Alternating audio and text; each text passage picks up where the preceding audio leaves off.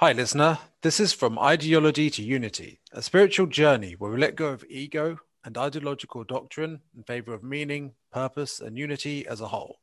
Today, I'm interviewing Mark Thieler. Mark manages a legal firm and is a keen philosopher. Hi, Mark. How you doing this morning, Nick? Well, for me, it's the evening, but I'm doing good. Yeah, Yeah, what time is it there again? What is the time it's difference? 7:15 for me, PM. Oh, yeah, that's a huge difference. How are things back on that side as far as COVID and shutdowns? Well, we're on lockdown, and well, they say that, it seems like they're intent on making restrictions for where you can go if you can't, you won't be able to go on holiday if you don't get the vaccine and stuff. But we'll see. I'm not going to get it, but Are you uh, guys mandated to your home or basically where technically we you? can. There's a rule that you're meant to generally stay unless it's something like you need to help someone in like your bubble or something. But like, I don't know. In practice, I don't sure how enforced it is. You can still travel around, actually. Yeah. It seems that they just tell people to stay in their homes, and most people do. Huh. A lot of people they just automatically.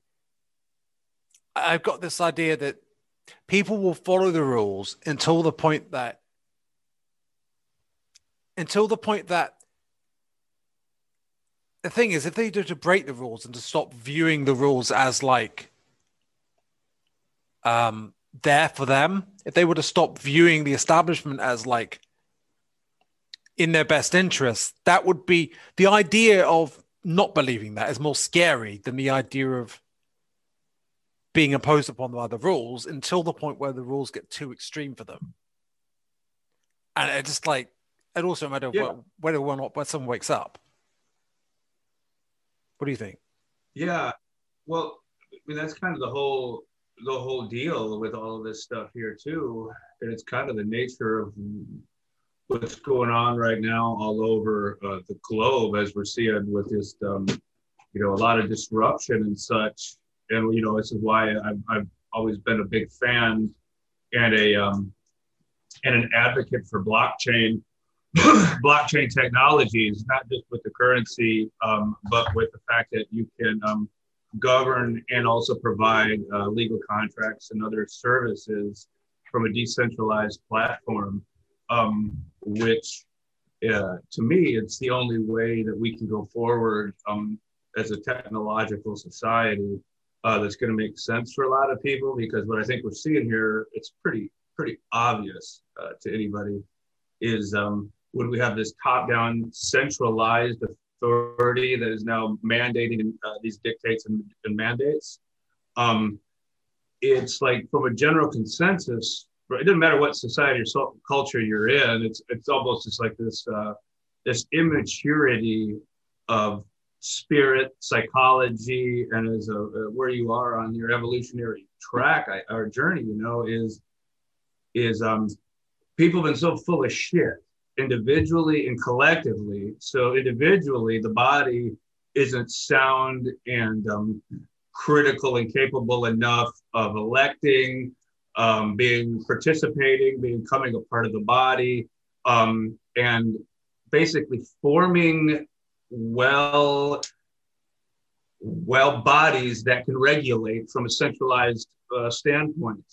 We've just had this nonstop bullshit while people have always been self-centered, from the financial markets to the financial, to the financial markets, you can name any market. It's been people telling us one thing and then always being out for themselves. And so if you go look at any centralized authority, I don't care what it is. It doesn't matter who it is. It can be the World Health Organization. It can be your own government. It can be your PTA. It can be your hockey association. It can be your state legislature. You know, that body is only going to be as good as the head. Or the head's only going to be as good as the body. And so with a centralized authority, it's a fantasy. It's kind of a delusion and bullshit, because we know that the collective is a pretend and a false authority, because it's largely the greatly unconscious. And so what we get with all of that, we're seeing this greatly with COVID in general, and its general perspective, is it's a perfect platform for virtue signaling and for giving off the airs of I'm more safe than you, collectively, so it's when we have this centralized authority that's largely unconscious, which means that they can't come to terms with their appetites, with their own self-indulgences. We get all of these, whether it's the CDC, whether it's the WHO, it's the UN, whether it's your parliament, your government, our government, whatever the shit, it doesn't terribly matter. Mayor, state, federal, it's always the same. You get a lot of people that are pretending that they're there for the people, when they haven't done the work themselves in their head. They haven't actualized their own self. So their fruit is bullshit. And it's only a matter of time for that bullshit to expose. And so when we're seeing, with the way that governments are handling COVID, the way governments have handled cannabis, the way governments have handled anything from the top down, you can see that it's not the best way of providing services and governance to the people. So, yeah. What about how the vast majority of us, whether we realize it or not, a lot of people tacitly consent on like a spiritual basis to the simulation we're creating, co-creating, right? And so in a way, even though the structures are very authoritarian and at times, like a lot of the time, it couldn't continue without people just going along with it. Yeah, because it's exactly like this in a real level. Is, I was going to try to write something on this because I really think it's an important distinction. Being mindful, being somebody that is full of mind and is a mindful person. Why people aren't mindful is it requires goddamn effort to be mindful, to have those tough conversations, to stand up for things that you don't feel is right. It's like you're talking about giving tacit approval. During any given day, most people give nonstop tacit approval to fundamental things that go against probably their better nature, better character, but they don't want to fight. They're already either so overwhelmed with what they've got or whatever, so they just don't want to have that tough conversation because it requires much more effort than just pretending, minimizing it, suppressing it, exiling it, escaping from it, which was what nearly everybody on the planet does. Is they don't want to stand face to face and have that tough conversation and examine it critically and objectively and seeing where it goes, which often leads into the unknown. What are the different ways in which people escape from it? Well, the biggest thing that people escape and where they're not conscious of it, it's unintentional. And this is where, again, it goes right back to effort, is having you have to have effort with this, is our neurospheres have been programmed with schematic shortcuts, which, heuristics. There's a number of books out there now that cover a lot of this stuff on how our minds create shortcuts. So culture is what indoctrinates, installs, and instills these cultural schema, which then produce these shortcuts. Shortcuts produce bias. And so as the more information flows in, evolutionary biology can't keep up with technological exponentiality. So we can't process better. We have to filter out better. And so that's what we're seeing with society, because our neurospheres can't keep pace with all of this information being bombarded with us. So we filter out more and more of it, and we overutilize shortcuts more and more. And so those shortcuts replace the human being, and then people become these animated scripts because it's all shortcut. And we're in a society right now that's kind of hyper evolved to the state of most people, most of the time, are in this hyper state Is it ego? animosity. It's not it. No, well, I tell you what, it's not, because it's this is largely done unconscious on the undercurrent, so it's almost under the radar or the regard of the ego, because the ego, if the ego is a tool, and it can be used as a tool to greater your power, to greater your actuality. So the ego, people like to throw it under the bus. They like to elevate. They like to talk all of this shit, but really it's just another tool at our disposal. And you should have a healthy ego. And so the thing is that most people don't have healthy egos because they haven't had that, like I keep talking about, this heart-to-heart conversation with their self and their appetites. Are you talking about neurosis? No, I'm mostly talking about most people on an individual basis can't come to full terms with their own appetites. Right. Okay. So they don't want to come to terms with they're largely self-serving, self-indulgent, self-centered. They want what they want. Now, this is the ego self-centered talking, and this ego. The ego wants to be validated. The ego wants to be seen. The ego wants its hunger satisfied. Very simple. And this is a true tool and a need for us as a human being. And so if we pretend that we don't have all of the appetites that the ego has, dark or light, it doesn't matter what it is, the more that you pretend that you are above or beyond, underneath, above the appetites of the ego, you will have psychological problems, and then depending on the nature of how those are handled, those will create those pathologies. But what I'm mostly talking about, on another hand, is shortcuts that we as a society install and instead we download is developing kids, developing systems, cosmos systems. You know, we're 0 to 7 years old, 7 to 13 or so. We're downloading all of the schematics that are going to allow us to defend the ego, defend the story, get resources, allocate resources, navigate all of these things. And so we've inherited shortcuts from our upstream providers, which will be our parents, our grandparents, our relatives, our institutions, our culture. And so how our culture, to the fact that they didn't resolve what they should have resolved, it gets all passed down to us. It's like ancestral karma almost. Yeah, they're not dealing with. Yeah, they're not dealing with just bad parenting, essentially.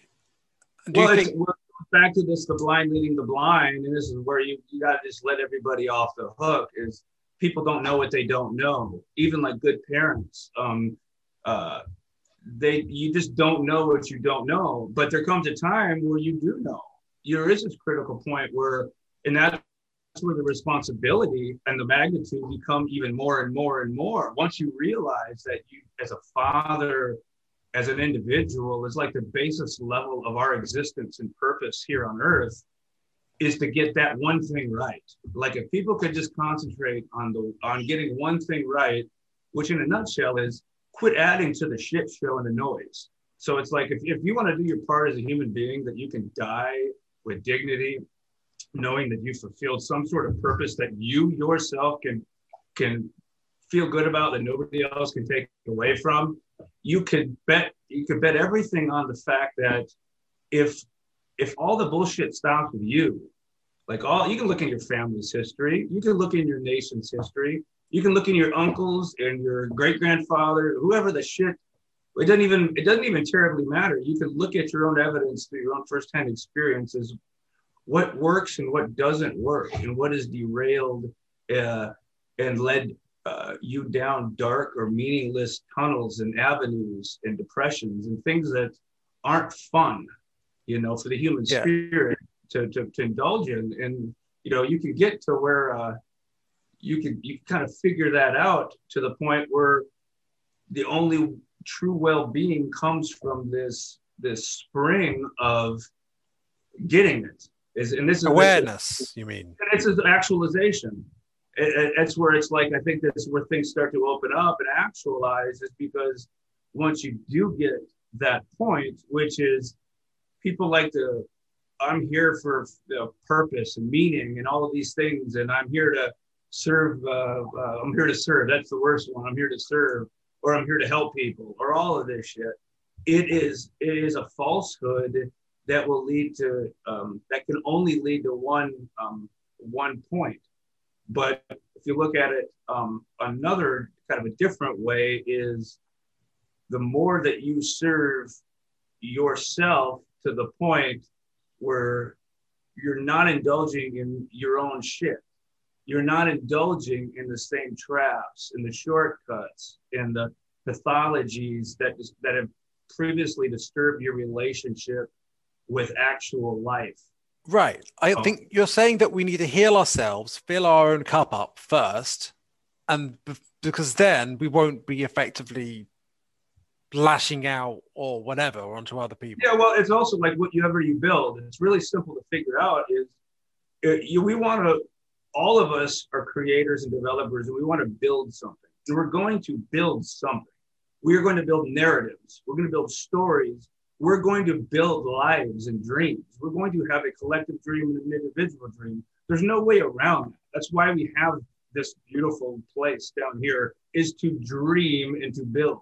So why not build right from the start, which is like right now, so you have no choice in the matter whether you're 15 or 50 or 100, or doesn't matter. You got to start from the only place that you can start from, which is now. Why don't you build something that is going to stand the test of time, which is going to be built on actual life, actual real life principles, which comes from self-actualization. So it's like, no longer am I spending all of this time in inner conflict or external conflict, battling the culture, as we can clearly see, where the left ideology battles the right ideology, the conservative and liberal. Right. They battle their ideologies. And so all of that's energy. That's emotional currency that's just pissed away. Absolutely, individually and collectively, pissed away into the ether for absolutely no real gain other than the destruction of that ecosystem, because it isn't going to resolve what is currently unresolved. So it's like, that's, again, it goes right back to my main point. What we're trying to do here is figure out within what on our own plate, what's unresolved in our own life. What within our own equation has rendered our creative magic.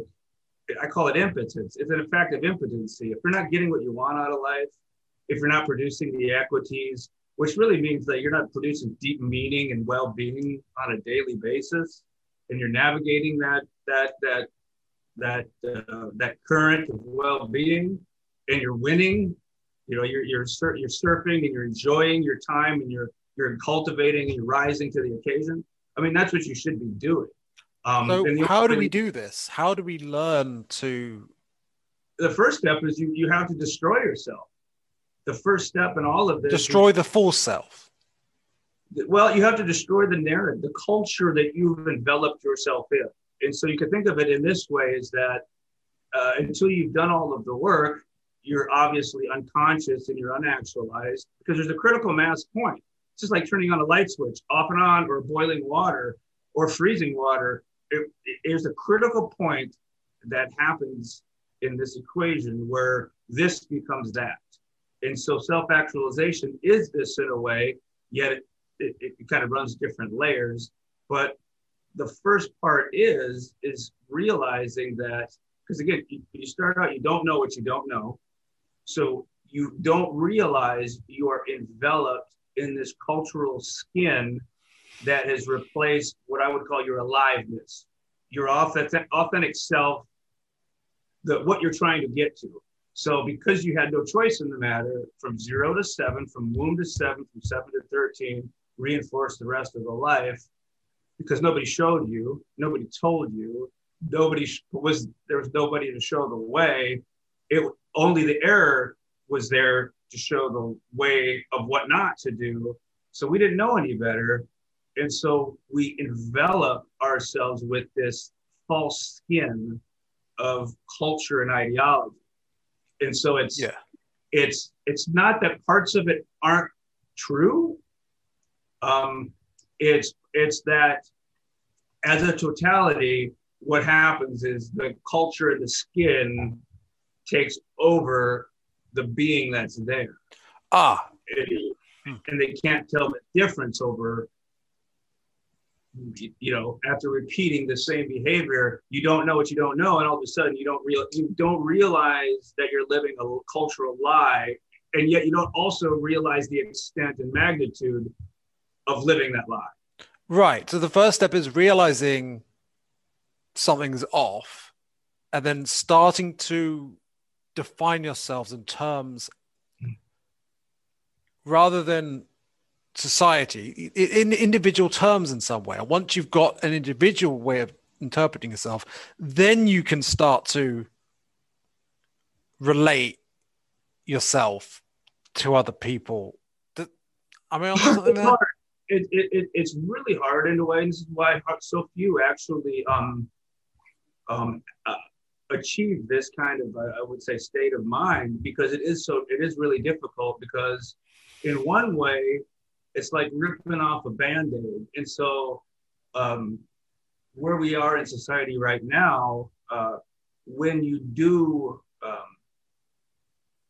the work, so when you do realize it's not something's not right here, let me explore this, and then it becomes this. To me, I guess I can only speak from my experience, but I think it's universal. I think it's like this with everybody. I think it's just the nature of the like a metamorphosis in a way. Is you have this feeling that something's not right, but what happens, it's like I was talking about. What requires effort is to start to explore that, because it's obviously easier not to explore it, because it requires less effort. It's already there. So why explore what you've already closed the book on? Yes, what religions do, they close the book on things. So what would it be within somebody? Why would they want to really spend a lot of time figuring out what's not quite right? And then that again, this is a kind of a desire too, something that's just not right. I'm kind of curious about it. Let's explore it. Then that exploration turns into more of a kind of a flame passion of like, wow, I want to understand something here. And then in order to kind of get to the heart of things, it requires, it requires a different type of I'm gonna say, I don't know how to explain it. It's very scary. Let's just put it that way. When you are at the point where you're willing, and you're willing to give it all up, and to really not give it wordplay, but to really give up all of your shit that you can never go back to. You can't go back to that story and that narrative. You can't go back to the bullshit reality. When you truly can't go back, it's terrifying for the person. It's terrifying. Yeah, definitely. The question, what I'm wondering is, though, that what happens if people take different red pills? Like, one person will try to make sense of everything once they're stop taking the blue pill, and they're like, okay, this is how I make sense of it. But another person looks into different things and they make sense of things in a different way with a different lens. And then they start, because they're angry and they're actually starting to fight rather than passive, because they're angry that things are so fucked and they can tell something's fucked up. Then they start fighting over what the real truth is. So the next step is to move beyond fighting over which red pill is true, maybe. Yeah, it all funnels down to the same red pill. The reality is anybody's anger, all this anger it's projected anger. The anger only comes from the self, not showing up. It's like all of our anger is all kind of, in a way, it's all a falsehood and a delusion. It's all it's like kind of comes down to this: you can't throw stones in glass houses. None of us can, no matter who you are, no matter where you get or what you do. So it's like all the anger that people have to the left or the right or the government or their parent, it doesn't matter. Just name your who you hate or who you blame. That's where your the real work has to begin, because you have to realize it's you. Anger is nothing more than an inability to articulate energy. So the better you get, this is universal, the better we get at articulating our emotional currency, which anger is frustration because you can't complete a circuit.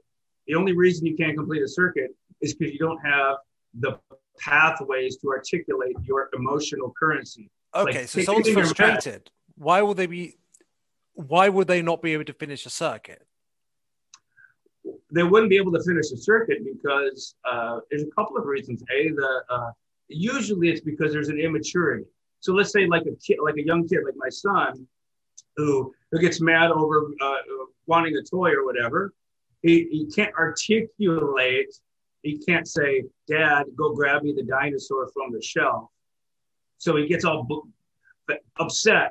He's using grunts and groans and say a dino, this, that, and he's frantic. He's passionate and angry because he can't articulate his desire. "Hey, Dad, I want the dinosaur on the shelf. Can you please get that for me?" And the better that you can think about anything in your life.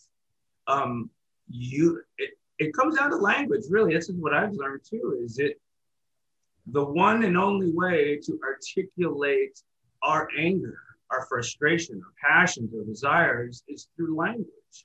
It's through our inner dialogue that we have with ourselves and everyone around us.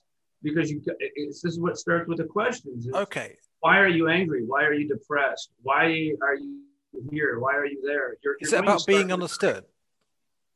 Is it about being understood?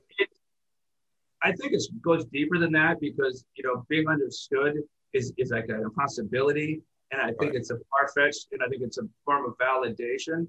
What I think we're always looking for here is apprehension. Understanding isn't apprehension.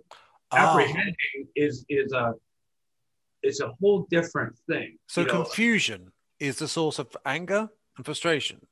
Confusion, and it's not just chaos, confusion,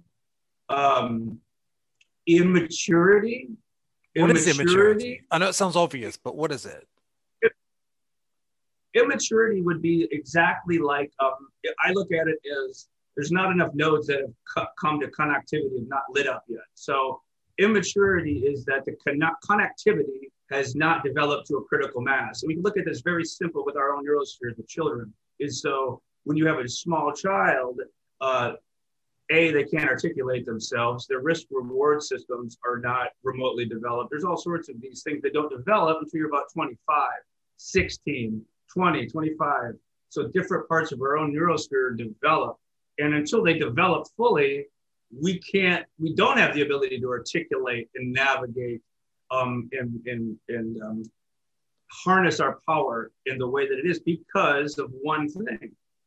The connectivity is not there. The physicality, the nodes, the mathematics, the logic, the connectivity is not there yet. It's just like water doesn't become wet until there's enough H2O molecules that connect. It's about understanding and making sense of things to a certain point where you can actually, okay, so something's happening, then there's a sequence of logical steps, but you can't get to a point where you can feed back into it and then move to the next loop. And maybe we learn through a series of loops. And if we can't do it, we just, it frazzles and starts again. For me, it's really, I boil it down where I think it's really simple to me now, is I look at it as relevancy versus irrelevancy, and resolution versus chaos and bullshit. So I think if we look at it in a very simple way, is in our relationships, in our lives, in our own inner dialogue, in what we're doing on a daily basis, are we resolving what has currently been unresolved. So all of the things that are clearly not relating well in your life, no matter what it is, are you resolving those relationships, inner and, because it's extended, inner and outer? Are you resolving that which you're able to pinpoint is unresolved? And so this is where all of your real value and meaning that nobody can ever take away from you. Nobody on earth can pull this rug from underneath you. So if you're going, you look in your environment, whether it's your family, whether it's your job, it doesn't matter what it is. You can go in there and go, okay, what's not working here? You know, or take a personal profile. What's clearly not working here? I've lived 20 years, I've lived 30 years, I've lived 40 years, 50 years, 60 years. I've done pretty well. I've done really shitty. I've done whatever. It doesn't matter what it is. You can clearly write down a whole checklist. The more ruthless you get, the more authentic you get, the more time you spend, the more the list will come into fruition. And so you go, here's all the stuff that's unresolved. Here are the things that I clearly don't know and don't understand. I don't have a clear apprehension of what's going on here.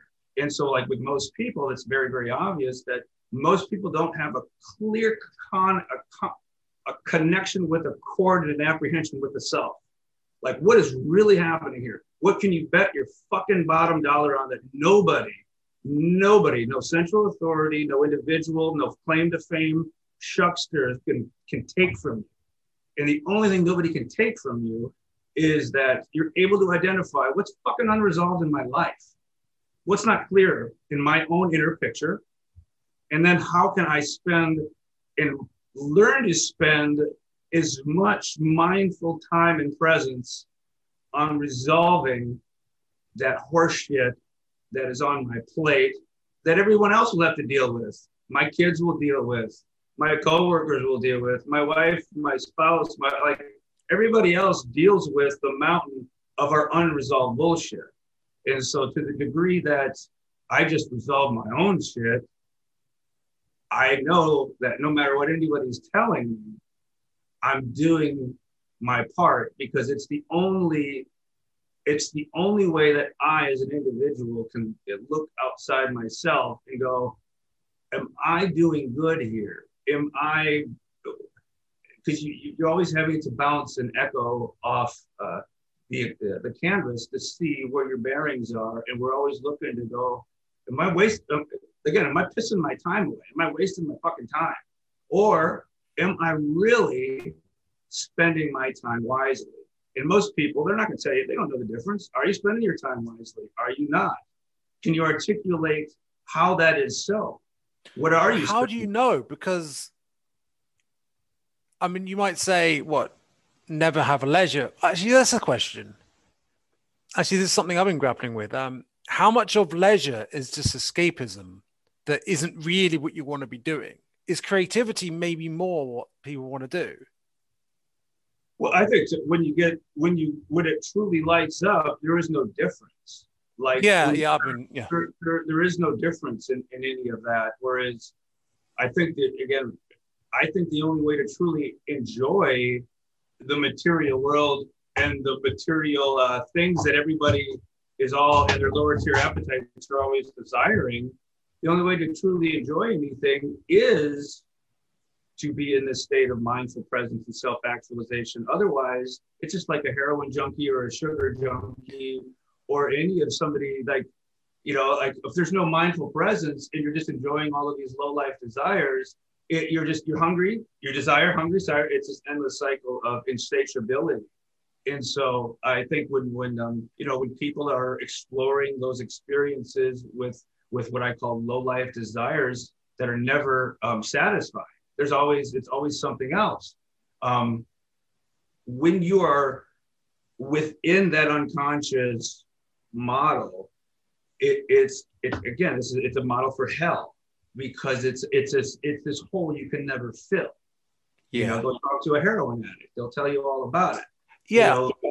Why not, if you want happiness, why not? And this is what most people are searching for, is they think they want well-being, but what they're searching for is happiness and comfortable certainty, so that they can know that everything's going to be a-okay. And part of this whole equation here too is realizing that you're never going to know. Nobody, like, though the cosmos and life or God or mind or whatever, it doesn't matter what you think you're after. It's just like I wouldn't, if I was at the top of the chain, I wouldn't give you what you're after, because it's not the point. You're never going to get that answer. You're never going to get that whatever you think, that eyewitness, self-evident testimony, that aliens coming down and, God coming from the sky, or whatever people think is going to give them that peace of mind, ain't fucking coming. Ain't coming. It only comes through the work. It only comes through the work of the self.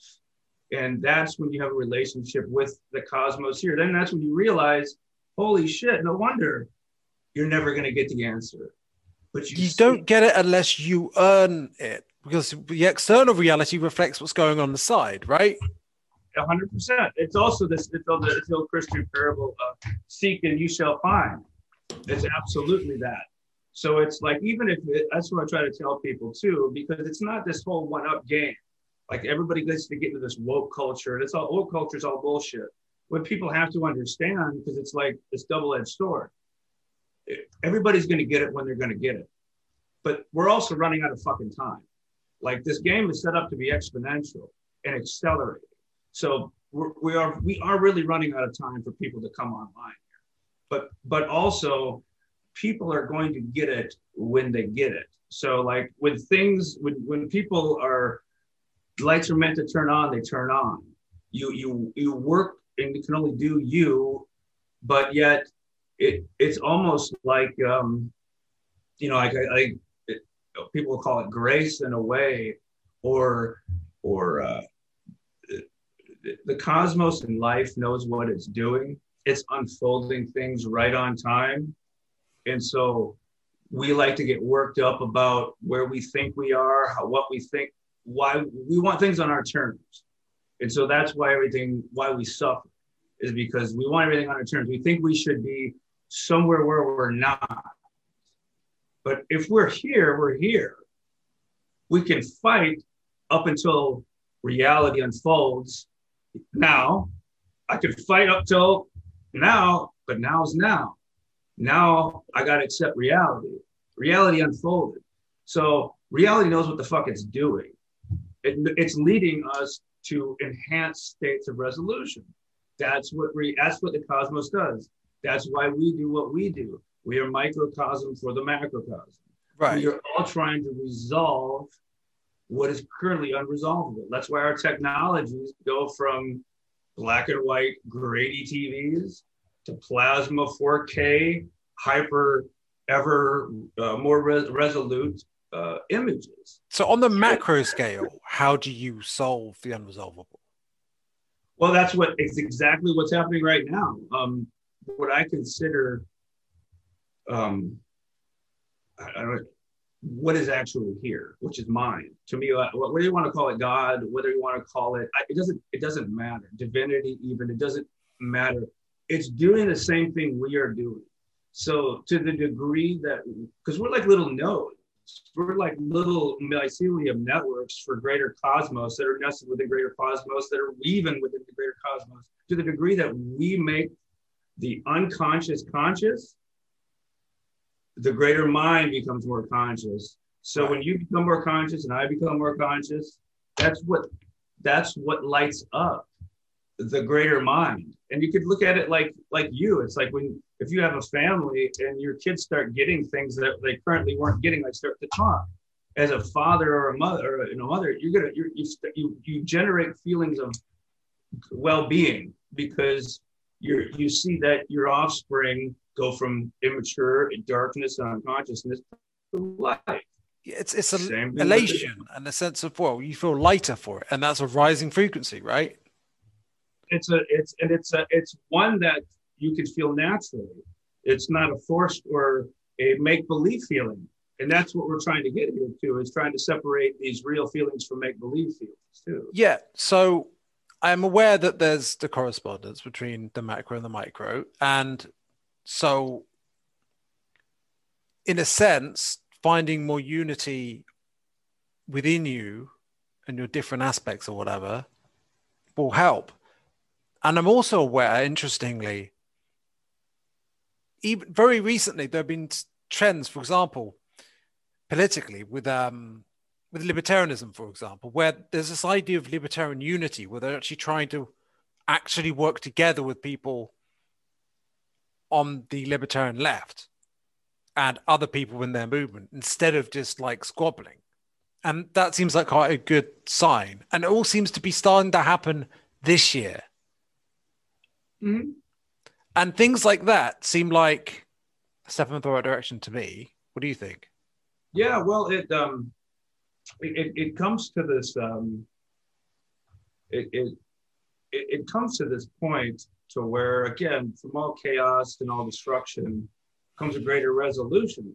But the thing is, this is where our society has to wake up to this deal. Is like I keep saying, we're kind of running out of time here with things. So, and it kind of goes right back to what I was talking about right in the beginning of this whole pod, is the idea of centralized authority versus decentralized authority. And so what I think people are going to start to realize is we can have our cake and eat it too. The left and right, up or down, it doesn't terribly matter. Left or right ideologies that have their good points can be served through the decentralized merit kind of meritocratic service deliverance system that blockchain can actually deliver. You can go check out some of these metaverses that have created blockchain DAOs. It's a way of that there are people that develop and who are passionate about their communities and their development, a way of governing the future of their environment. Right. And do you think? Sorry, go ahead. Yeah, go ahead. Do you think the elites want to co-opt blockchain technologies and cryptos because they know that it's a decentralizing force and they lose their power the more decentralized things are? The unconscious power that be, again, everything to me is understood by the unconscious to greater and lesser degrees. So that's why, like with cannabis or with psychedelics or with blockchain cryptocurrency, just like the point you're saying, any specific substance or medium or even person that can disrupt even the idea of a centralized authority becomes very problematic, becomes very, because you got to look at it too, as it runs counter to our entire civilization, the way of doing things, which has always been a centralized perspective. So what do you think of GameStop? That would take a whole podcast in and of itself. It's interesting on so many levels that, like, again, I could get into it for forever.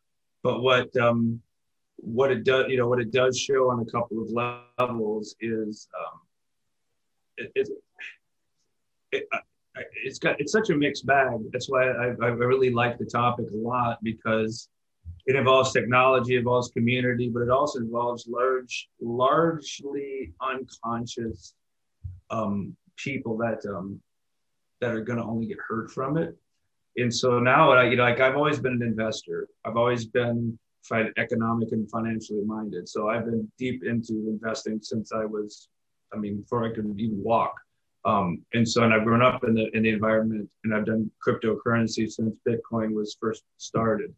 And so it's interesting to me. It's also, again, there's a lot of these are good things, is we're starting to see more people who would never, ever trade stocks or to start to invest or to even build any sort of financial literacy.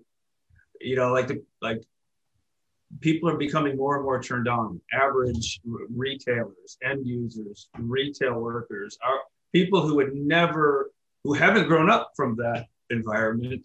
And again, it's like this, right? What I'm talking about with this mentorship. Nobody's been mentoring a financial and economic responsibility and how to manage equities and how to do all of these things And so, with this Wall Street bets and with this GameStop and all of this, is you got a lot of naive, immature, young, unconscious people who may or may not enjoy success, but predominantly and largely because they're immature and haven't done the work and they're immature, they're going to lose. And in my opinion, too, it could lose the little opportunity that it had to disrupt a greater system, and also to change a system that's clearly corrupt, tilted, and not in the best interest of anybody, because not even the people that are running it, because things have to get more equitable across the board, or even the people who are tilting the tables aren't going to enjoy things. So it's like, we got to figure something out, and that's where decentralized. Are you saying the people who tilted it? Are you saying the actual brokers who try to like short it and were thwarted by that Reddit, that subreddit, are the immature ones? Or are you saying the people who tried to actually block? Well, it's the people the people that really predominantly use Robinhood, the retail end users, the people that started to follow that movement. When I say immature, it's because they've never been. It's like for most of them, it's the first time they ever opened up Robinhood, or they ever opened up a financial account or a legacy account. Right, but isn't there a good thing going on in that people are actually realizing the power that they actually have and acting on it rather than just being passive? It only if that's what I'm talking about, where it's at this state, it's immature, and it's obvious it's immature because you go look at what's happening right now is a lot of the people are losing their ass. And I think that, that movement, because it's a decentralized movement, there's nobody that's leading it. It's a bunch of people there that are saying they're fighting for it goes right back to my basic thought. To the degree that all these people do the work on themselves and don't bullshit themselves and don't say that they're out there for to help their brother, we're all in this together. The biggest con man that can get people moved is, hey guys, we're in this together. And so I've never seen a movement in my entire life where we've been in this together. It's always been a seed of good thing, and then the unconscious wrecks it because people can't come to terms with what's going on fast enough to actually harness the energy of transformation. Right. And that's what I fear right now it's going to happen, is there's an opportunity here to harness the good, and for people to truly work together, but it will only result to the degree that the people do the individual work like in their own head. Right. Yeah, that makes sense. Yeah. So again, when we have 90%, 98% of the people, no matter what the model is, everybody thinks they're doing good for their fellow. We're out there, but if you examine it objectively, you're probably not. What does it look like?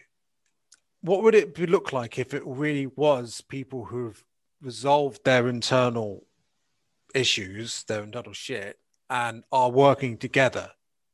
It's super simple. First of all, it's just like anybody relating well in a relationship. People are going to ask questions. So you will in any sort of environment, if you go look at any sort of, doesn't matter whether it's a bulletin board, whether it's a Facebook page with a comment, are there attacks? Are there ad hominem attacks? Are there anything that is because the way I look at this too, it goes right back to what I keep saying about being irrelevant or irrelevant. If you go look at most people post or most people talk or most people do, it's only about you. You're just saying your bullshit.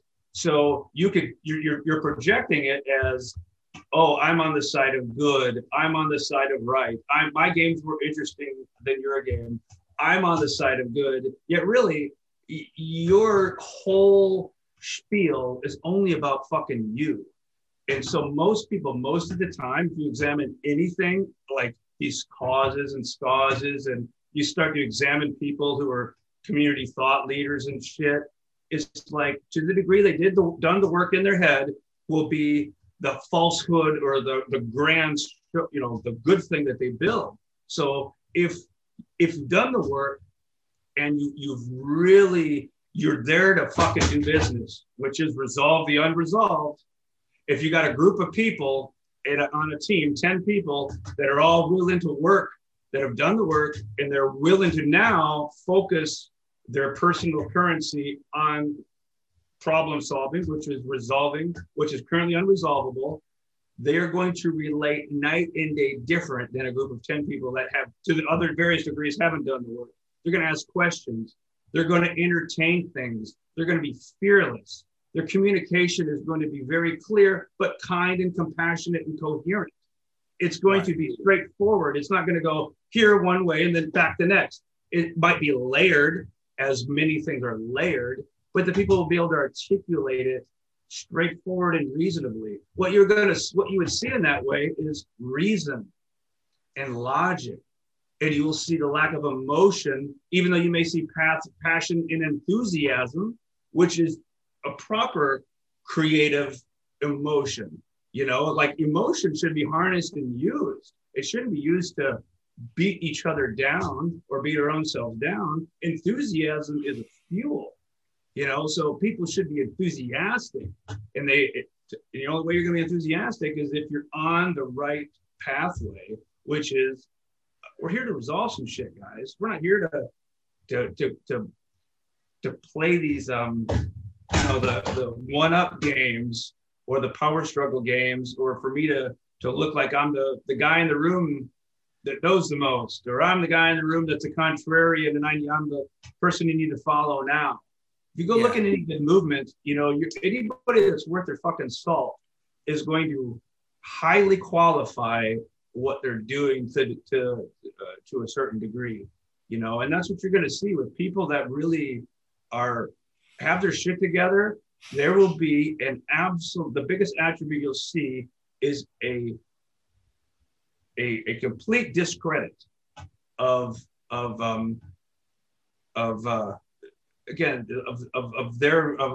their claim to anything, like of their being self-importance. I guess that would be like their creativity is of self-importance, If that makes any sense. Yeah, that makes sense to me. So how can we help other people to do that inner work?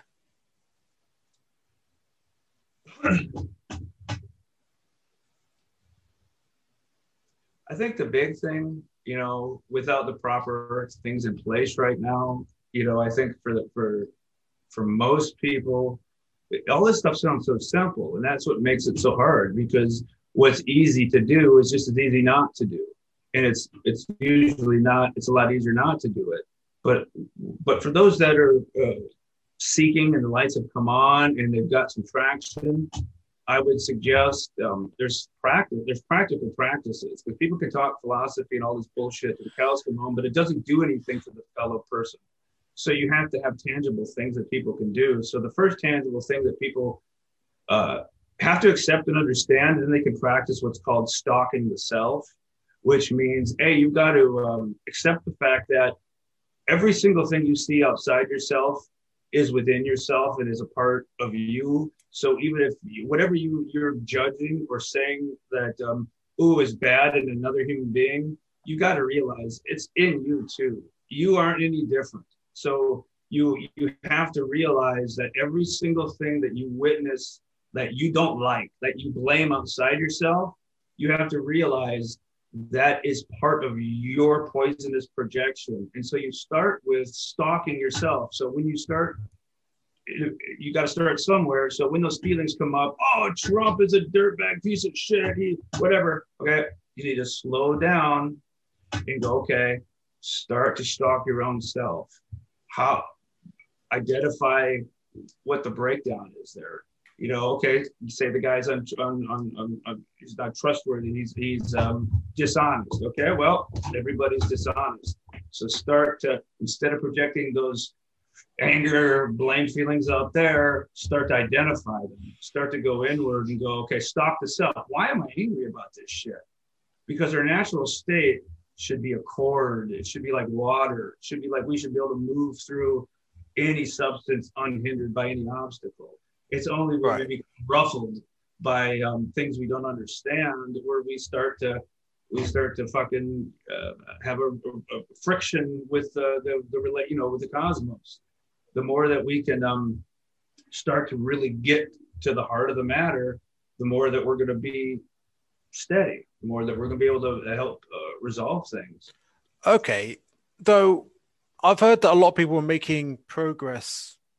I can see signs of it as well, like making progress within the work, partly because of just how more chaotic it's gotten. So maybe more catalyst for more chaos is actually part of what helps. Oh, well, it's destruction. It's like the nature of Shiva. Is again, this is why I keep saying all of this is exactly on time. It's all of this is the purpose for anybody to think that like the cosmos doesn't have a greater purpose. It's a complete lack of understanding. And it's in many of the ancient allegories of, like, even within the Christian mythology with the wine press. And there's always this allegory and metaphor for the wine press. What does the wine press mean? What are they trying to talk about with the wine press? And the wine press squeezes fruit. You're either going to have sour grapes or you're going to have spiritual effervescence. You're going to have wine. You're going to have fine wine. You're going to have fucking sour grapes. And the only way you start to test the fruit is through the press, is through the fucking fire, through the chaos, through hell. And so again, it's self-evident. The only way you're going to really test whether you're worth a shit is how well you walk through hell, how well you walk through fire. Because again, anybody can say nice things, and anybody can coast through the day and be comfortably certain, as long as they're not disturbed, as long as things are okay, then you can keep that comfortably certain state of mind. Which is bullshit. And so many people, they've lived really wonderfully mundane lives of never being disrupted for whatever reason. Sometimes that's the way that it's mathematically kind of just distributed. But everybody at some point in time will get put through the wine press in one way or another.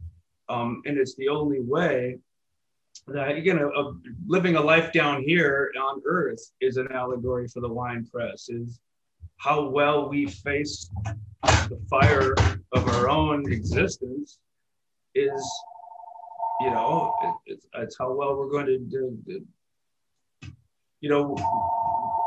what we do from here on out. It's what's wrapped up in the Egyptian,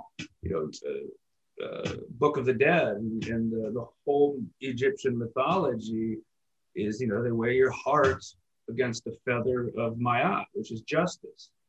And so all of this goes right back to this whole same thing, is you're weighing what did you resolve here? And so if your heart's heavy, it's going to weigh heavy, and you're going to be eaten by a snowback. Does that test happen many times in your life? I think, again, it's like this, and everything's like this in a way. The micro, macro are the same kind of continuum. So obviously we have one death, but we also sleep at night. So we also have micro deaths. And so there's months and... Well, every single frame, like even right now, 2 seconds ago, they're dead. They're not alive. We only have this frame. So even just 1, 2, 3 seconds of frames ago, they're dead. Are you sure it's not all a moment? What if time's an illusion and it's all just the same moment? Well, it is in a way. It is. It is in a way. Duration is just we have to have duration down here in this material because realm. We get there's reasons. We get change in it, but it slows down, so it's more meaningful for us. Well, you have to have it like frozen, dense material, physical, so we can do work, so we can enjoy, explore, build, create. Without material density, without cohesion, without which is embodiment, which is the essence of everything. Without embodiment, without materialism, there is no there is no exploration. There is no consciousness.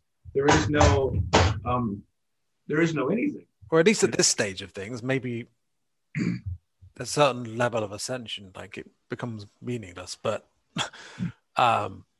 yeah. Yeah, well, there's different again. There's different higher state realms that don't need the same requisite environments, the environmental fundamentals or tendencies. And so it's obviously, you can just think if we evolved, and we will evolve. This will happen. This is what we'll see with Neuralink and going further into this is you're going to see that we can be downloaded into a solid state ecosystem. We're going to be able to be downloaded into virtual reality environments and avoid death, given somebody doesn't pull the plug on that.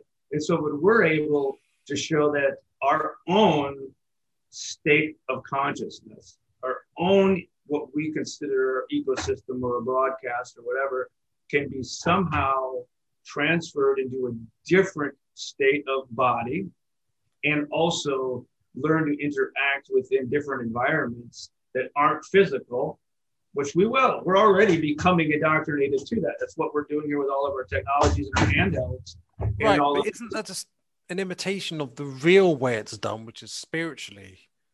Well, you look at it as close as this is what you're seeing right now. You're starting to see it with virtual reality and quantum processing.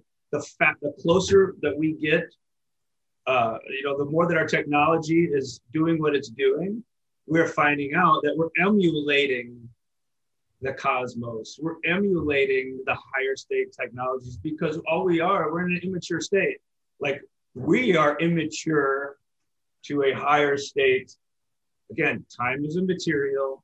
Time and the environment's immaterial. So we are just in this immature state that will mature and evolve and metamorphosize and transmutate. It will go to other levels of existence.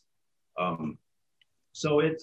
what you'll see on each level is, again, it's as above, so below, is what happens here happens everywhere. So it's like our minds are cosmoses. The internet is a mind. All is mind. We're individually a monad. We're a node. We're a neuron in a greater mind. It's energy fields within energy fields within energy fields. Yep. And it's all the same energy field. And so just because we're a small monad, we are the universe. We are the cosmos. Society's like that too, right? I mean, like. And to me, this is like the pinnacle. To me, this is what has to be apprehended as a point of actualization. You can't. This is where I say you can't intellectually get there. You could understand, like if I laid it all out and you heard even my words and you understood it, the lights wouldn't come on. It comes on a different fucking way.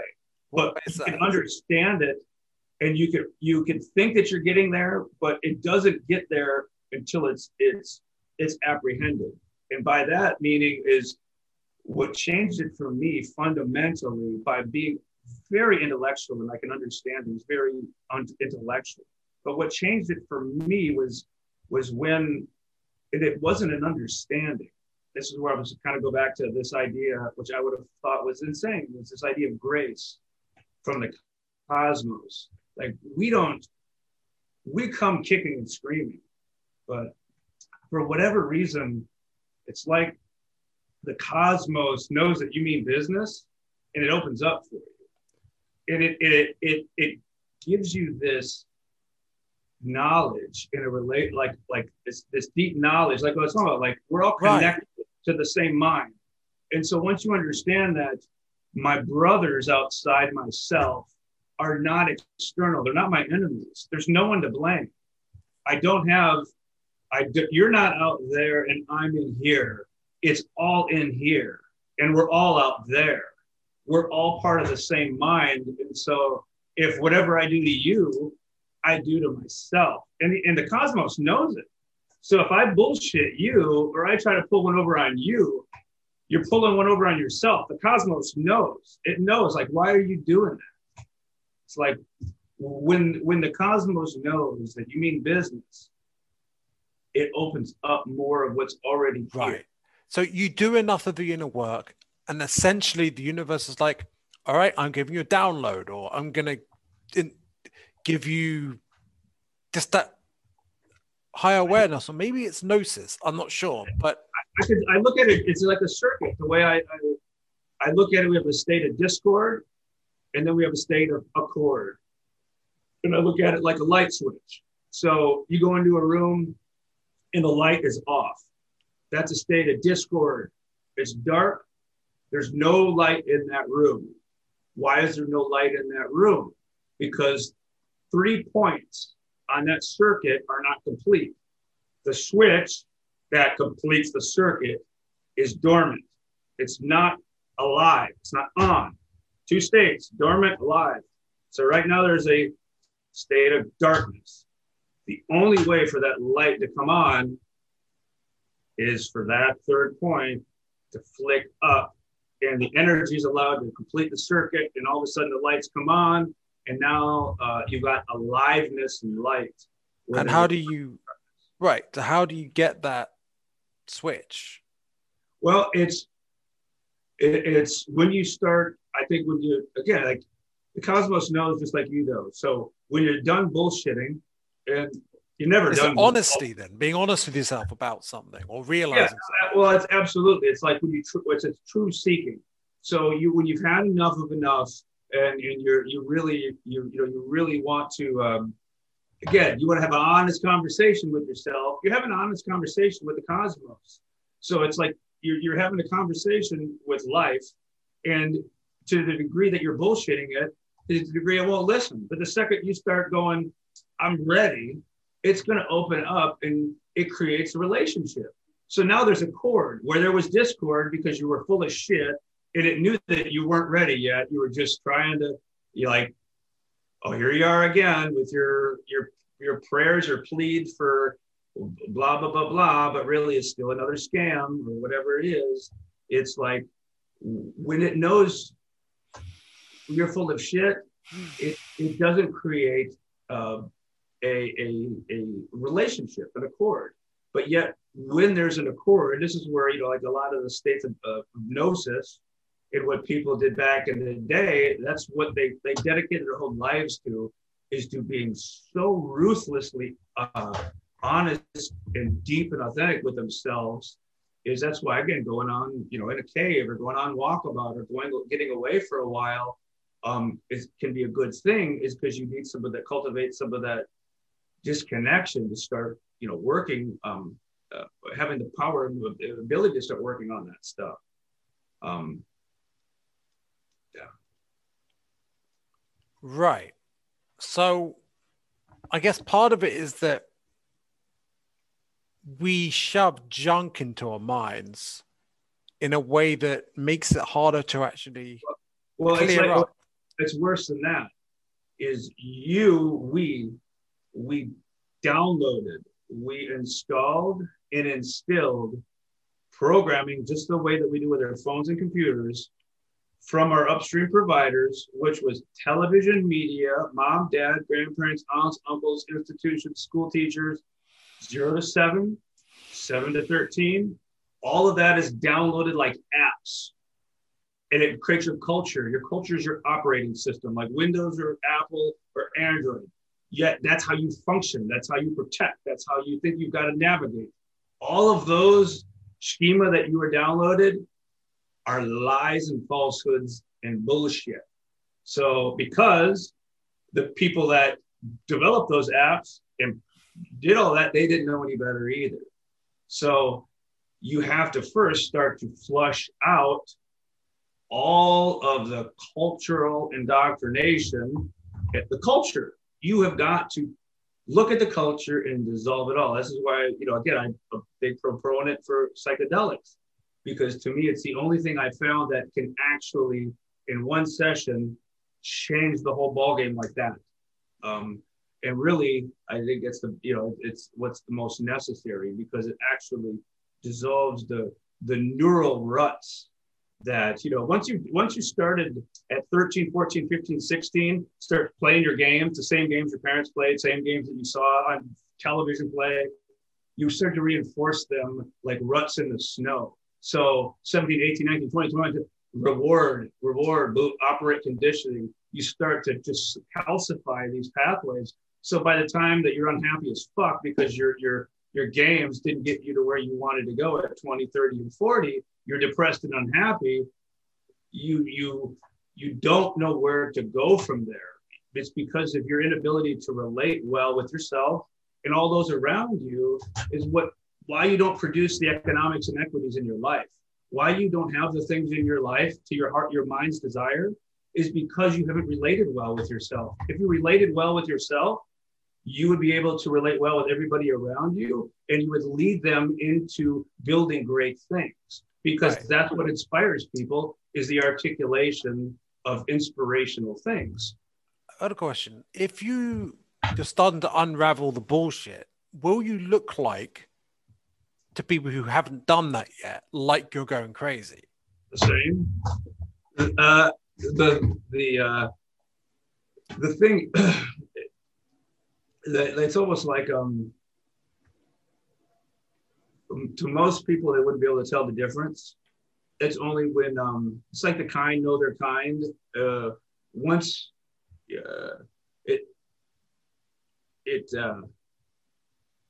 it's really hard for other people to and that's where what I would tell people on their individual experience is, when you're going through real transformation, you're on this pathway, is you do have to realize, because it's all part of it, is don't expect anyone to see it, and don't expect anyone to get it, and don't expect anyone to be there for you, and don't expect anyone to support you.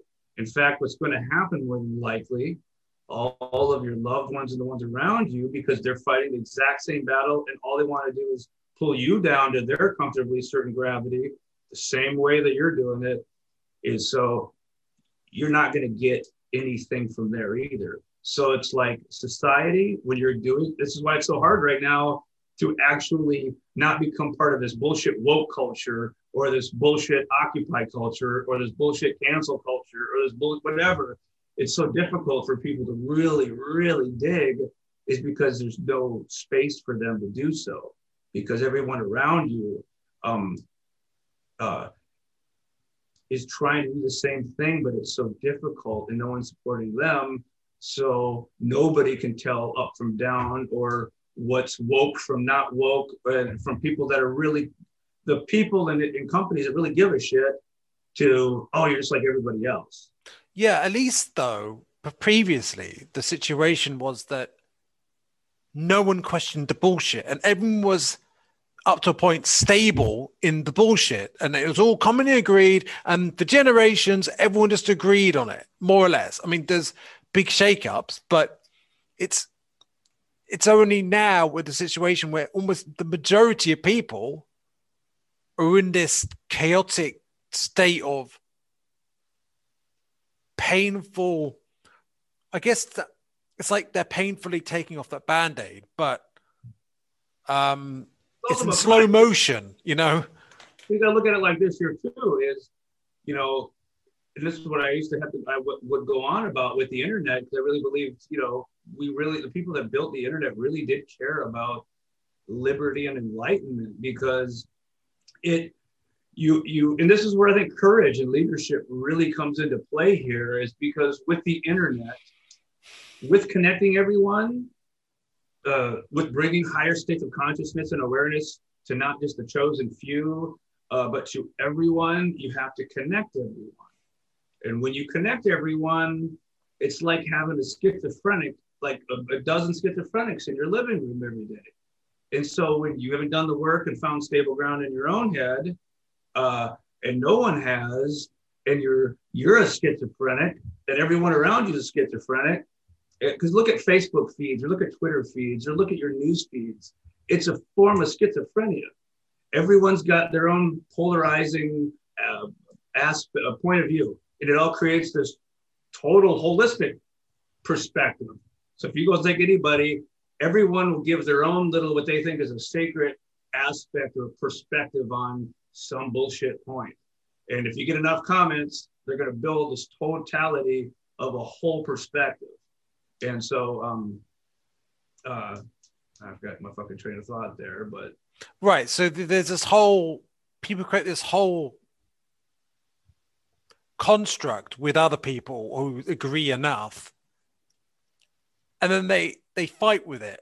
But if one construct fights another one, and just like it's also about like like back, I guess back to my original point was we had to connect everyone, and so in order to get to our end game, which is liberty and enlightenment for all, that's what I believe it is as far as the cosmos, because without it, it's just darkness. It's all it's going to be.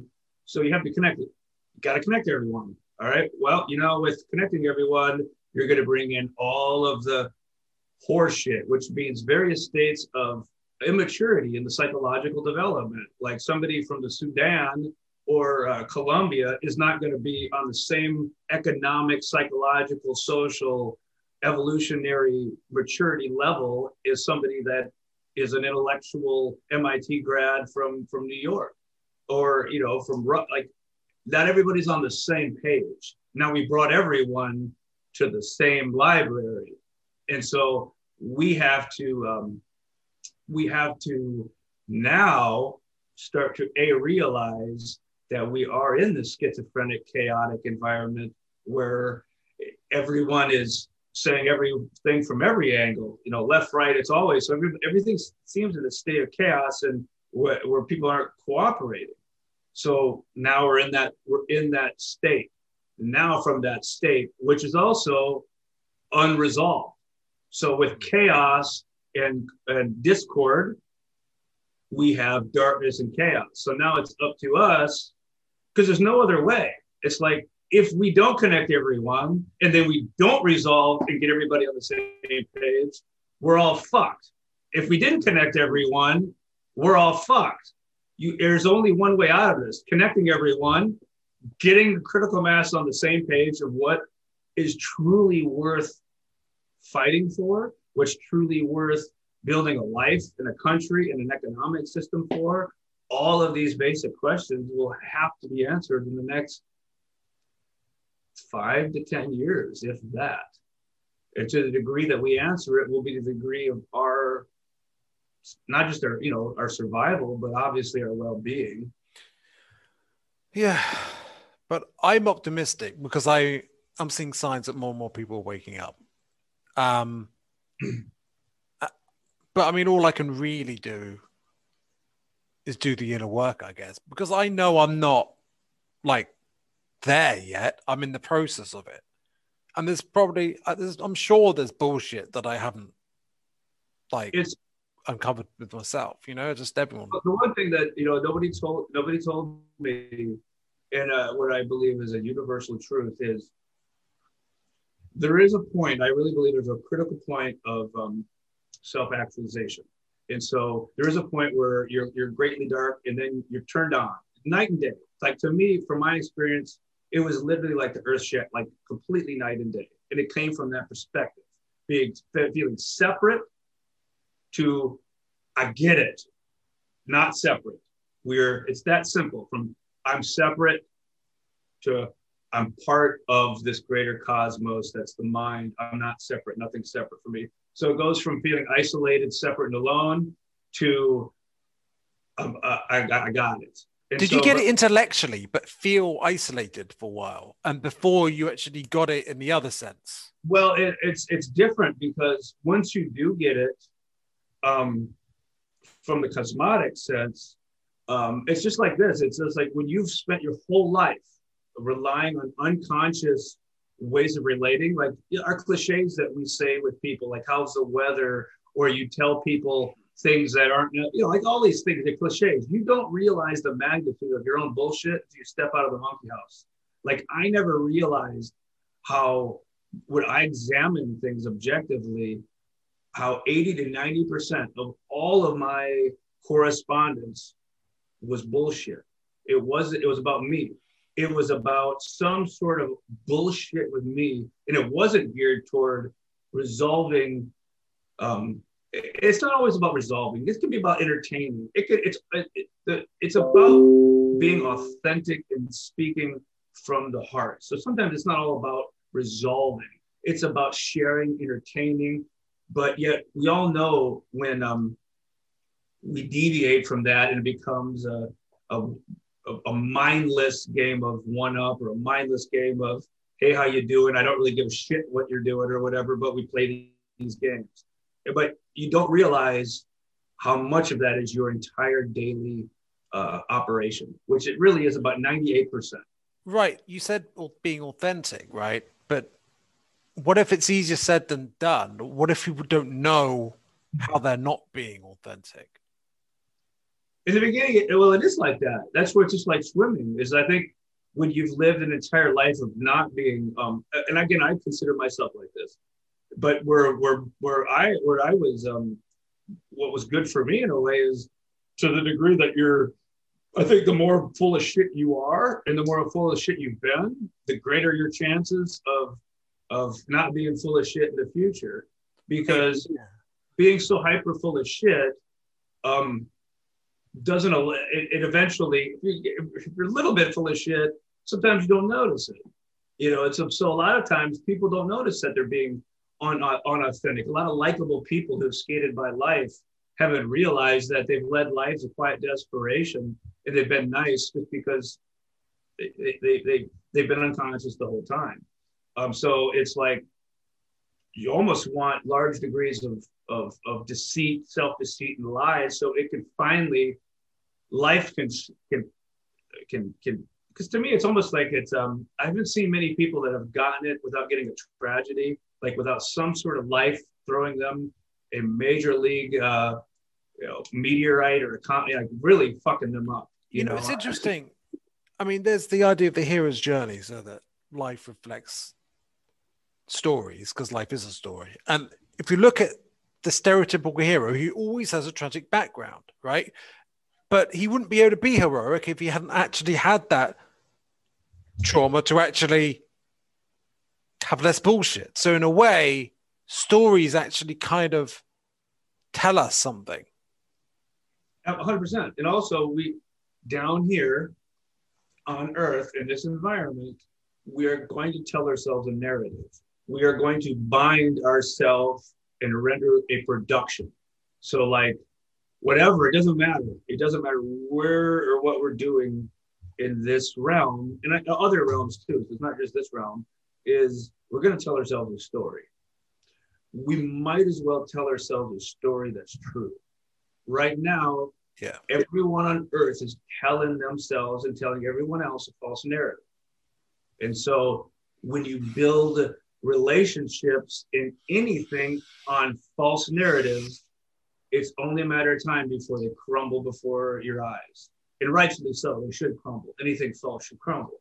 So to the degree that we build things on relationships that are clear and coherent and value added and authentic and honest, forthright, will be the degree that our structures will withstand the test of time. And a lot of times when we're doing it, we don't know. And this is where it kind of goes back to my main point is, this is where courage comes in. And this is why this shit's set up like this is you're not going to know whether you're doing the right thing, but you do know when you're being forthright and you're giving people fair and square consideration.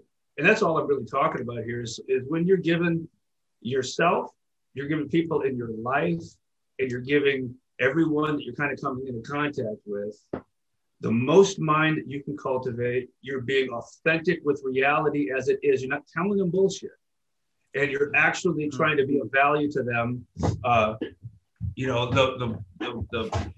The more things are going to kind of progress for you.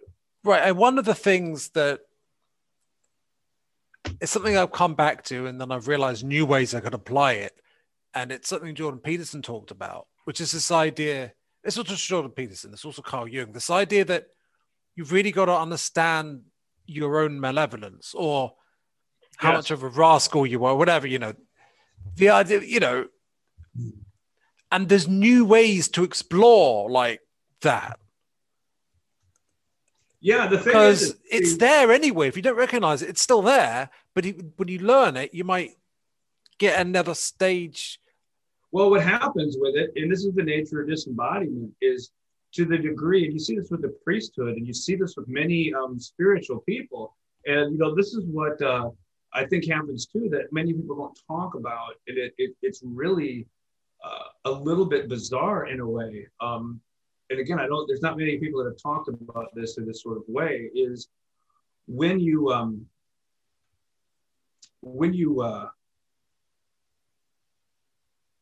just kind of lost my train of thought there.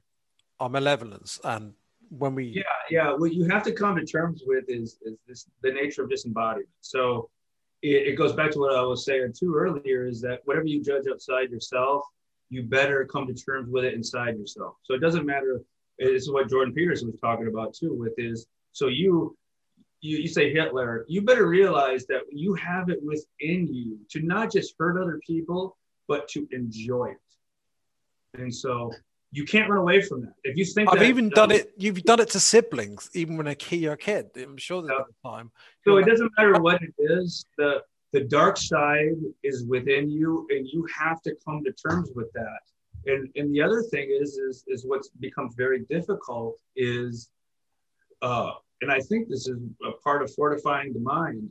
Like I really think it's part of this whole test and metal, and why I think a lot of priests and other holy people fall. And it's like this proverbial desert story of like with Jesus and the Christian mythology is, when you do open yourself up, to me, you open yourself up to the totality of the field.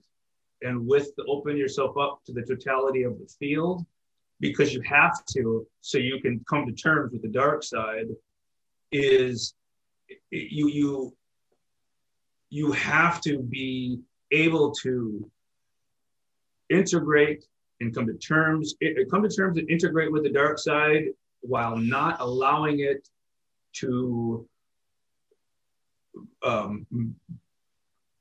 emerge. Let's put it that way. Let's say that's the best way, because what happens is, what a lot of people don't realize is we're not our thoughts. Thoughts come from the field. And so everybody in their life have had dozens to hundreds of really fucked up thoughts that would be embarrassed to ever tell anybody, and would horrify them.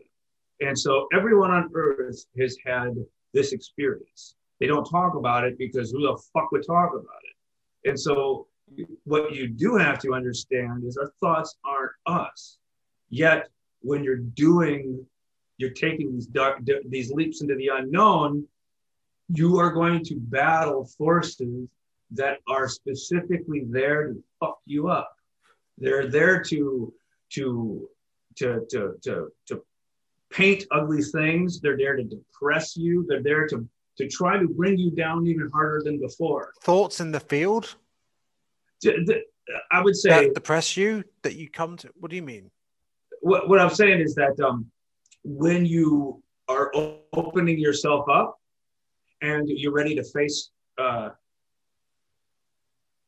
all turns, both light and dark, when you open yourself up,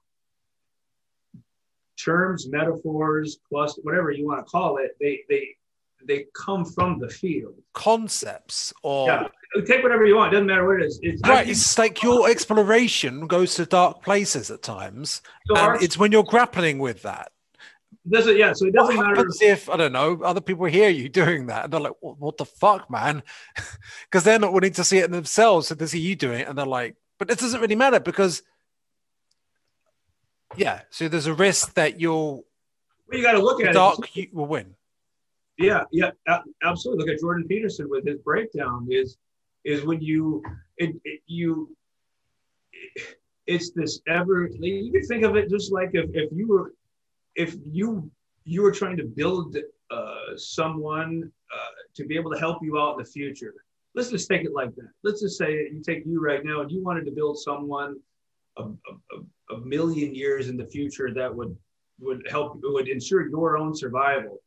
You're going to make sure that there's this ever progressive tests that are going to build your capabilities and bring you to higher states of capability, relationships with who you are, because you know time doesn't stand still, and the things you're going to need 1,000 years and 10,000 years aren't going to be the same things as what there are now. And so you're always in this state of progression. You're always in this state of uncovering. And that's the most beautiful part of this whole thing that I found. And it kind of goes back to what I was saying earlier, there's a critical mass of enlightenment. The lights come on, but the journey doesn't stop whatsoever. In fact, that's the furthest thing from the truth. That once the critical mass comes on, I think that's when you start taking the journey. That's when it's like, okay, now we're on the pathway, the dirt cobbled shit ass pathway. And it's never ending. And so wherever you think you are, it never ends.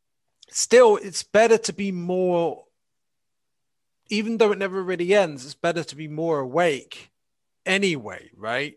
Mm-hmm. Why is that? Well, this is where, again, Jordan Peterson touches on this. Why I love it, it's really done a service is the only way the good ever have a chance to ever survive is by having a redeemed bad guy to protect them. Because the good can't imagine where the dark side will go. So yeah. So in order for life, in order for a shepherd to have a flock, in order for life to do its thing, you have to have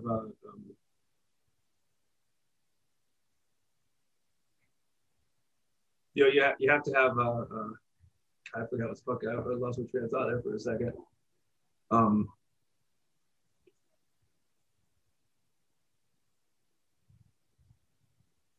redeemed bad guy.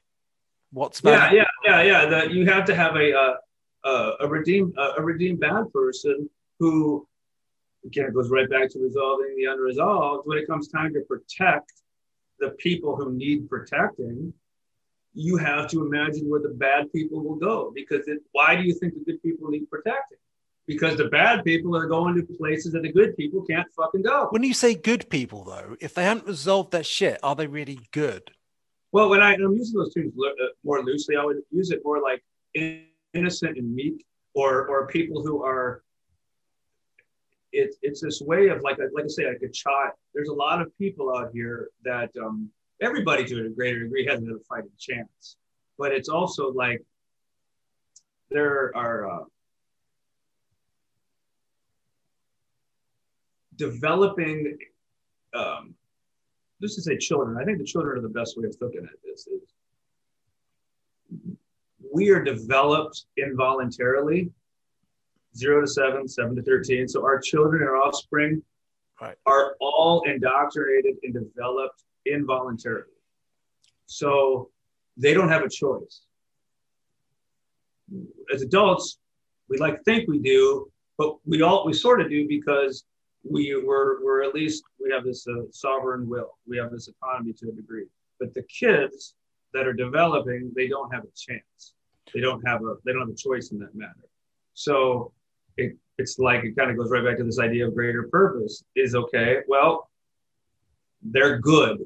That's what I'm kind of classifying as good. Is our potentiality, our potential that is developed. That's the good. And that's the potential good that does the resolving, not just our own resolving, but our children who we equip well to do the resolving. So we want to equip our offspring and our developing children with tools and skill sets and power that they can become great resolvers, great creators and resolvers. And so that's who I'm mainly kind of talking about is there's young people, and there's also, I think, groups of people who are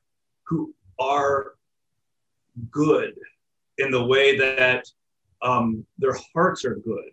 Their hearts are good. Yeah. Yeah. Like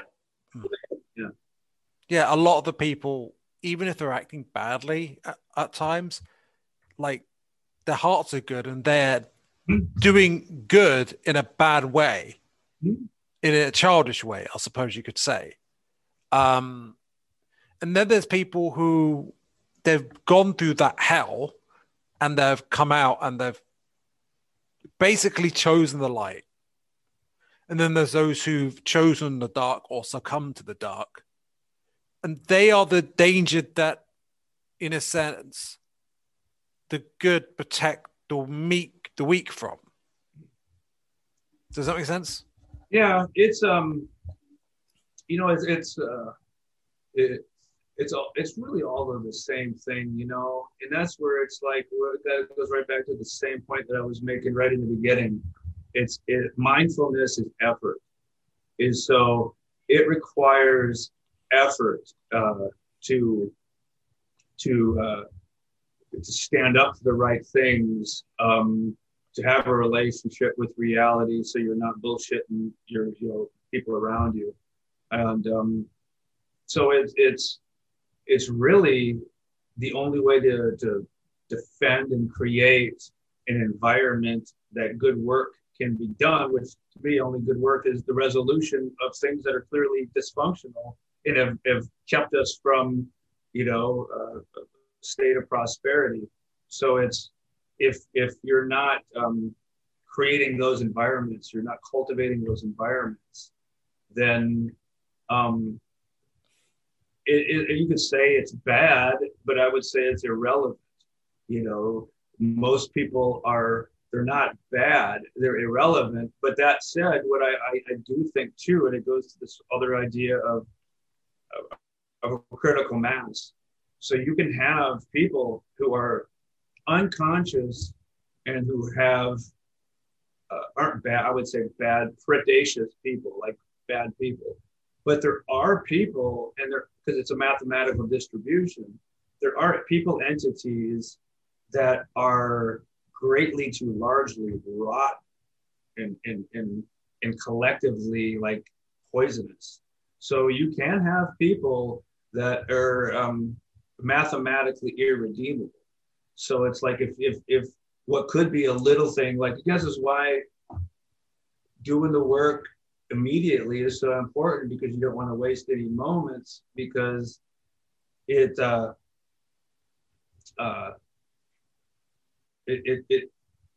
counts, it all counts. I forgot what the fuck I was really going at there, but it all counts because it goes to this weighing of the heart. Like again, if you imagine this like the Egyptian mythology of weighing the heart.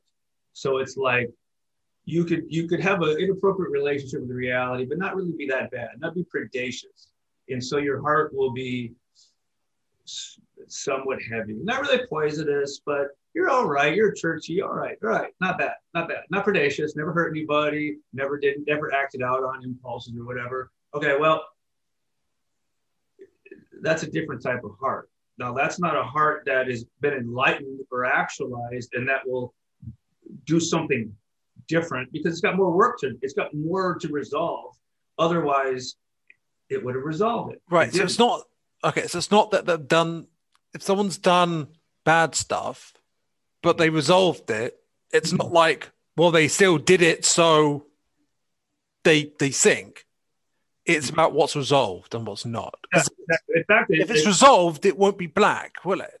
No, it's done. That's the thing, is even this is what's really hard for, I think, some people to understand. Even people who have done horrific, hard things that would seem horrific, to the point that they're inner resolved, the greater the conflict, usually the greater the inner resolution, and the greater that the value that's kind of added to the whole equation is. So that's why you see, like, that's why I think Christianity might be really one of these things that criminals like to always gravitate to, because it's the whole spiritual philosophy is, no matter if you're seeking and it's a seeking is you have a clear intent to resolve. You're the seeking, you always hear knock, seek. Okay, well, if you truly care to get to the bottom of it, you're going to get to the bottom of it. You're not going to be denied it, so it doesn't matter whether you killed, like Saul, like dismembered and killed, like one of the celebrated people from the Christian mythology used to hunt down and kill Christians, and so it doesn't matter the magnitude of that. What matters is the intent and the resolution at hand, and that's all that matters. Okay, so I feel like we're coming to a close. Is there anything you'd want to sum up the whole discussion with?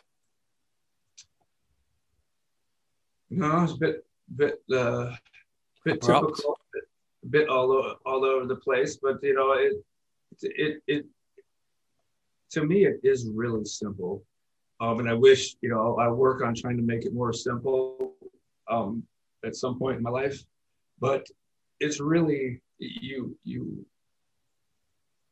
have to start to become an objective passerby to your own condition instead of spending any time. When I say any, it's best to get into a state of absolution, which means never doing it. Is take the next year and do not get angry or bitch or blame anybody outside yourself. And every time that you get an inclination or a feeling that something's not fair or something you don't like that you blame on somebody else, whether it could be a Starbucks lady that doesn't give you your coffee, it doesn't matter what it is, it doesn't matter. You practice like a fucking martial artist or a weightlifter.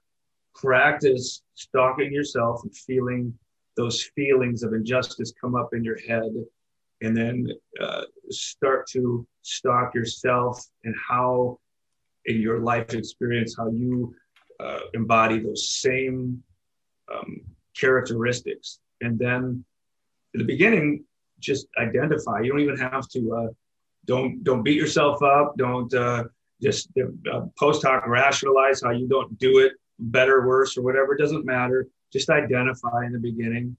And then you can start to move to the absolution position again too, is, all right, identified deceit as a pattern. I'm not going to post hoc rationalize this, minimize it, dilute it. I'm not going to scapegoat it. I'm going to really get ruthless in identifying it in my own life experience recent, as recent and extended. And I really have cultivating the intent to not do it on a daily practice. So now I'm identifying it. Now I'm not doing it. So you move to the next stage, what's called not doing. So you stalk the self to see all of the negative things that come up, and then you just identify. Then the next level of that practice is the not doing. So now you find yourself, hey, now I'm not only not getting inappropriately frustrated and angry at the wrong people, I'm able to now move even past that. And now I do see where the real dishonesty or discord resides. And it's always us. It's always us. Okay. Well, thanks a lot. It was a pretty good conversation like last time. And well, I'm pretty sure my listeners enjoyed it, although there's not many of them yet. Right. Okay, so thanks for listening, and goodbye.